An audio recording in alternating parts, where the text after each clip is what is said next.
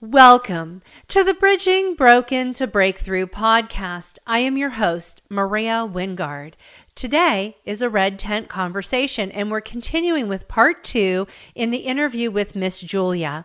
Today, she's going to talk about red flags and what to do when someone rejects you for pointing out red flags in relationships. So what was some of your other advice that you gave some of the other, I mean, you don't have to go with them, but even other ones that as you've talked to through the years, some of the other advice that you've given them for looking for spouses? Well, the only thing that comes to mind, and if I may have said it to someone, may not, but you know that beautiful body that we're attracted to, that handsome physique of the man, for us and for the boys, that beautiful body. If there is not a kind, loving heart contained in that body, that marriage may be akin to just a lifetime in hell. Yeah. That reminds me of a story that you told me. What? About the young lady that you told her not to marry the fella. Oh, yes. Oh, you should so tell that story. I mean, leave out the names, but tell the story because I feel like it really showcases the wisdom that you carried in helping to guide people. This young girl worked in the same little shopping center strip mall that we had our insurance office. And she was such a beautiful little thing and so sweet and loved the Lord. And she was going with a young man. I knew his parents and I knew his parents' friends, and they each had 2 sons.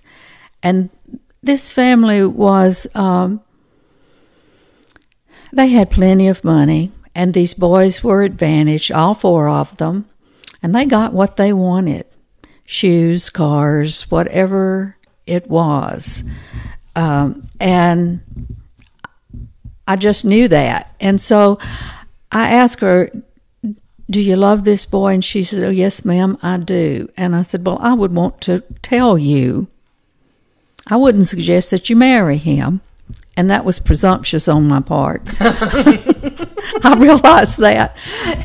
But hindsight's always so 20/20. Yeah. But I was brassy enough. I said, that boy is privileged. He has been all his life.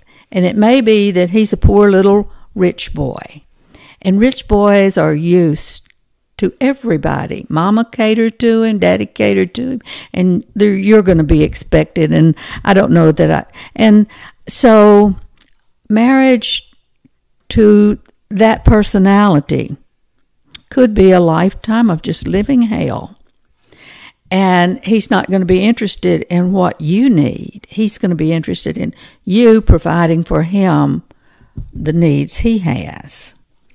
Right, and it might not necessarily been because he was in a family of affluence. It's just that you knew the character of that family dynamic. And poor mamas can overprotect and just as all much. Of that. Yes, and daddies can too. But you were recognizing that he was a spoiled brat. Yeah. I did not know over the years she married him.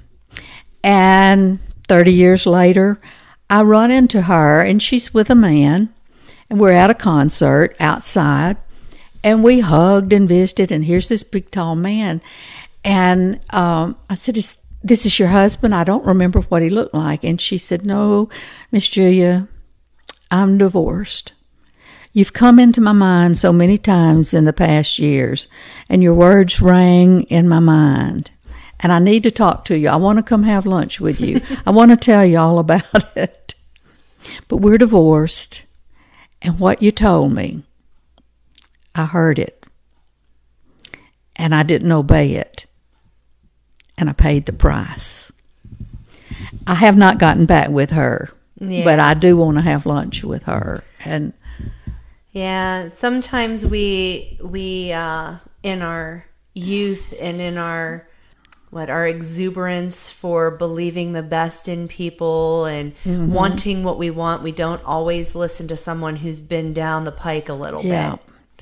I just had a thought that as Christians, We're taught to be obedient to the Holy Spirit, and in terms of biblical things and church, and if the Holy Spirit prompts us to go and say something to somebody, to be obedient, but not put ourselves into it. And I just thought, when the Holy Spirit prompts us on just a matter of living, it's the same thing. Yeah. Don't hold back if it's really strong to tell that person. Yeah, it's very encouraging to me, obviously being younger, and hearing you tell the story of someone who rejected you.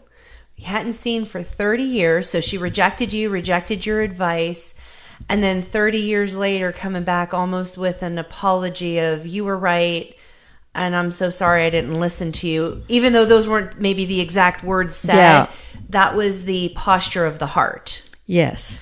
And it's encouraging to me to be bold enough to maybe speak up when you see those things, and to point out, like, hey, this might not be the best choice. Hey, this might not be the best decision. Love them, not be like, you do what I say or I'm hatcheting you from my life, because that's not what you did. No. And that's not the words I heard out of your mouth. And I want to make sure I clarify, like, we don't want to be controlling, because God's not controlling. He gives us free will and he honors that free will. You were very honoring of her free will, but you were saying, hey, this is a really big red flag. Yeah. And, we're in the red tent, and red flags are important. We've got to pay attention to those red flags. Yes. And you weren't necessarily saying that it was going to be true, but you were saying this is definitely something that is a big warning. red flag that you need to pay attention to. And maybe if she would have started looking in that area and testing that theory, like maybe seeing, will he be willing to be generous and lay down his life like Christ did for the church? Would he do that for me? And maybe testing your theory, she would have been able to put holes all through that and possibly saved herself 30 years of a bad marriage, right? But I see that in a lot of cases, and it's really encouraging. I just had to have a conversation with someone who was dabbling in some, what I consider witchcraft, but she's being told that it's another way to serve the God of Abraham, Isaac, and Jacob, but it's really witchcraft repackaged. And I had to have that conversation, and I presented it like you did, of these are some real big red flags here, and almost had the conversation and the relationship ground to a halt. And my heart just grieved. I was so brokenhearted. And, was I wrong to say something? Was I wrong to wave this, say, hey, look, this is a red flag that's right here? Was I wrong to do that? And then what I'm hearing is, even if there's a separation of 30 years, that isn't necessarily a bad thing. And you're itching to say something, so let me get a drink and go for it. Well, I'm going to be Maria. You're going to be Joan the Baptist, as you call me. Now, Maria, I'm thinking about your audience. And I'm not talking about a long discourse. But they're wondering, what is this? What is the subject? I am grateful you decided to come walk a mile with me, your host, Maria Wingard, on the Bridging Broken to Breakthrough podcast for our Red Tent conversations. To find out how Jesus bridges broken to breakthrough and to listen to past episodes, please visit hopewillarise.com. And thanks for listening today.